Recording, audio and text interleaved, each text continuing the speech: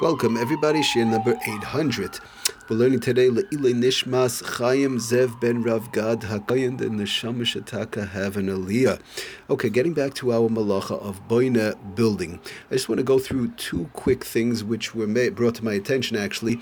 One which we mentioned last time, and they're not really part of Boneh. We're still in the middle of Boneh building, but we happened to mention it last time, so I would like to just real quickly talk about it. And also it's part of something which we already spoke about.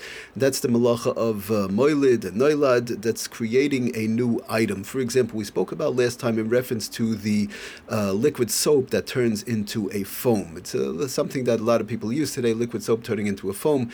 So we mentioned Mishem, others that one should put water in their hands and then put the soap with the foam. They could use the foam, but it was brought to my attention that Rav Shmuel first Shlita mentioned the name of Rav Moshe, that Rav Moshe Taka held that it was not a problem at all, even without the water. Bechlal, without the water, just putting using the liquid soap with the foam. The fact that the liquid soap turns to foam is no issue at all. Lefi Rav Moshe. One other thing in reference to while we're talking about noilad and moilid, in other words, making the question of making new items. It came up just to. Getting back to where we took it from, it came up in reference to ice. There's a whole thing in the Shulchan Aruch in Simishin Chaf, making ice and melting ice and all those various different type of issues. We went through all that. And there was all that was part of moilid and noilad, putting ice in warm areas and so on. Okay, so the other thing that was brought to my attention, which I don't think we discussed yet, probably was on the list to going down the road, but to make a long story short, regularly using whipped cream, there are those who are machmir, but lamaisa, again, it was brought to my attention, as I just want to say it, people should know and be aware that Rav Shmuel first Shlita did say also in the name of Rav Moshe, that Rav Moshe held that whipped cream was no problem. The fact that it's a gas, the gas is turning into a whipped cream. It's l'chayr Rab Moshe held in that case it was no problem. Alts noilad or moilid, either way. Once again, just Rab Moshe holding that the foam soap was no problem. Bechlal using the fact that it turns to foam, and using the regular whipped cream when it's in a gas in a can turning into a whipped cream. Also, Rab Moshe held there was no problem. So people should be aware that if somebody has to use whether the foam soap on Shabbos or the whipped cream on Shabbos, it would be fine. Will be fine, definitely Lefi Rav Moshe Feinstein, which is a very important thing to keep in mind. Okay, moving right along. Important thing to keep in mind, these Sefer opening packages on Shabbos brings down, it's a Davar Pasha, which we did talk about, but just to throw it out there, since we're on the subject of bottle caps anyways, we've been talking about it a little bit. In reference to a regular pickle jar, in general, one has a pickle jar. The standard pickle jars in general do have the suction, whereby it's very hard. You have to turn it very hard, but it's a suction type of a closing, whereby, in other words, as opposed to, it's not a cap that's attached to a ring. It's suctioned on, thereby, even though you have to turn it hard and you pop it, it's like a pop. It pops off, so that it would also be no problem, and also tearing off the plastic ring around it. Usually there's like a plastic ring that keeps it tight shut. That would also not be a problem, again, as long as one is not tearing lettering, not tearing pictures, not tearing words, just turning the cap of the pickle jar. It's also a suction cap, like we mentioned, would be fine to turn that, and tearing off the paper would also be fine, just not to tear, again, lettering or pictures or words. Just to read the Lashon from the Sefer Shabbos opening packages on Shabbos, he brings it down, which is sometimes one might think that it's a very hard thing to turn. A lot of times a pickle jar or gefilte fish jar, these type of things that they have the suction top, it's very hard. He says even if the lid is tightly screwed on, and it can only be, first of all, he says it's mutter to twist off the lids of glass jars, such as those containing pickles, baby food, and the like, with the suction.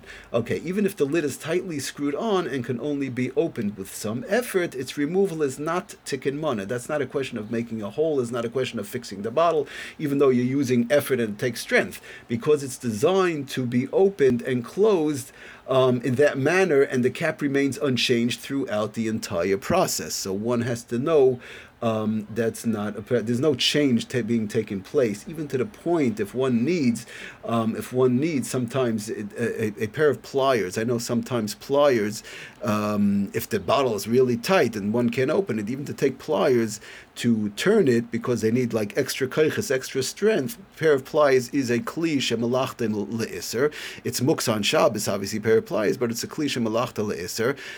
It's something. That's the classification of muksa on Shabbos. Thereby, if one needs the place where the pliers are sitting, or one has to use the pliers for something that is mutter to do on Shabbos, one will be allowed to, for example, use pliers, like big pliers, to open up a bottle of pickles or something like that, whereby it's suctioned on the cap and it's very tightly closed, and one doesn't have enough energy, enough koiches to turn it. To use a pair of pliers would also be fine to turn it, as long as you're not breaking the cap, you're not breaking any rings off or anything. You pop it off with the pliers, then put the pliers right away back, obviously, not to walk around with the pliers, and that would also be fine, because again, it's a klisha malachta le'iser, and you're using the pliers for something that's allowed to be done on Shabbos, which is to open up this pickle jar or any other jar where that would have a cap that's suctioned on. Okay, just real quickly, as far as tissue boxes, we spoke about tissue boxes, I think about three different shiurim in great detail. We're not going to get into everything right now, just to chazer over to review real quickly that tissue boxes definitely, in all aspects of it, have to be opened up Erev Shabbos, and they should not be opened on Shabbos, have to be opened Erev Shabbos, various different reasons. Whether it's the flap on top, the opening up on top is a question of making a hole, is a question of tearing for a constructive purpose.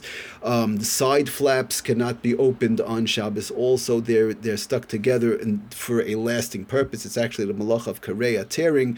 It's being torn for a constructive purpose, two items that are glued together. Again, we're not going to get into all the ins and outs. We spoke about that.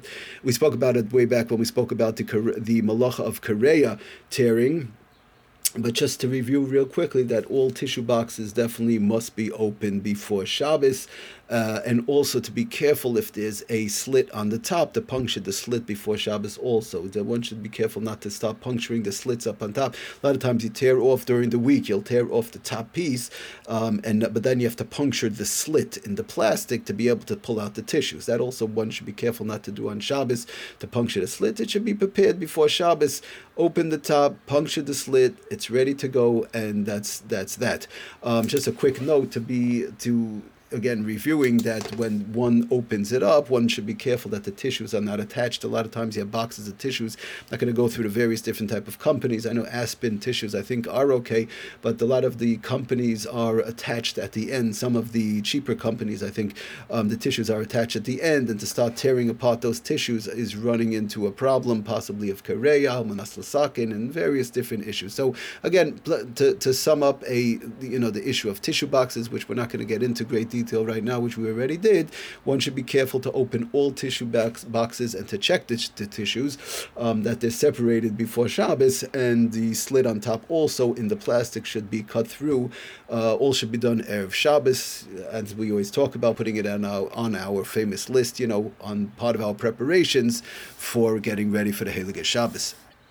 Okay, basically we're going to stop here, but just basically a lot of these inyanim that we are talking about now, we have spoken about in the past, but number one, to review, very important, they come up constantly on a weekly basis, number one. Number two, a lot of the various different inyanim which we did talk about in the past, do have a connection a little bit between kareya, tearing, whether it's tearing for a constructive purpose, and sometimes possibly Boneh, sometimes possibly nekev yafa, making a nice opening, where a lot of the various different isurim problems do arise in various different issues. Like, just to take the tissue box, you have the slit up on top, possibly could be making a nice hole, could be tearing for a constructive purpose, the sides tearing for a constructive purpose. So they intertwine sometimes between kareya, tearing, and sometimes between Boneh. So that's why some of the shilas we're reviewing on a different aspect of it. Thank you very much for listening. Hatzlach and bracha, kol tov.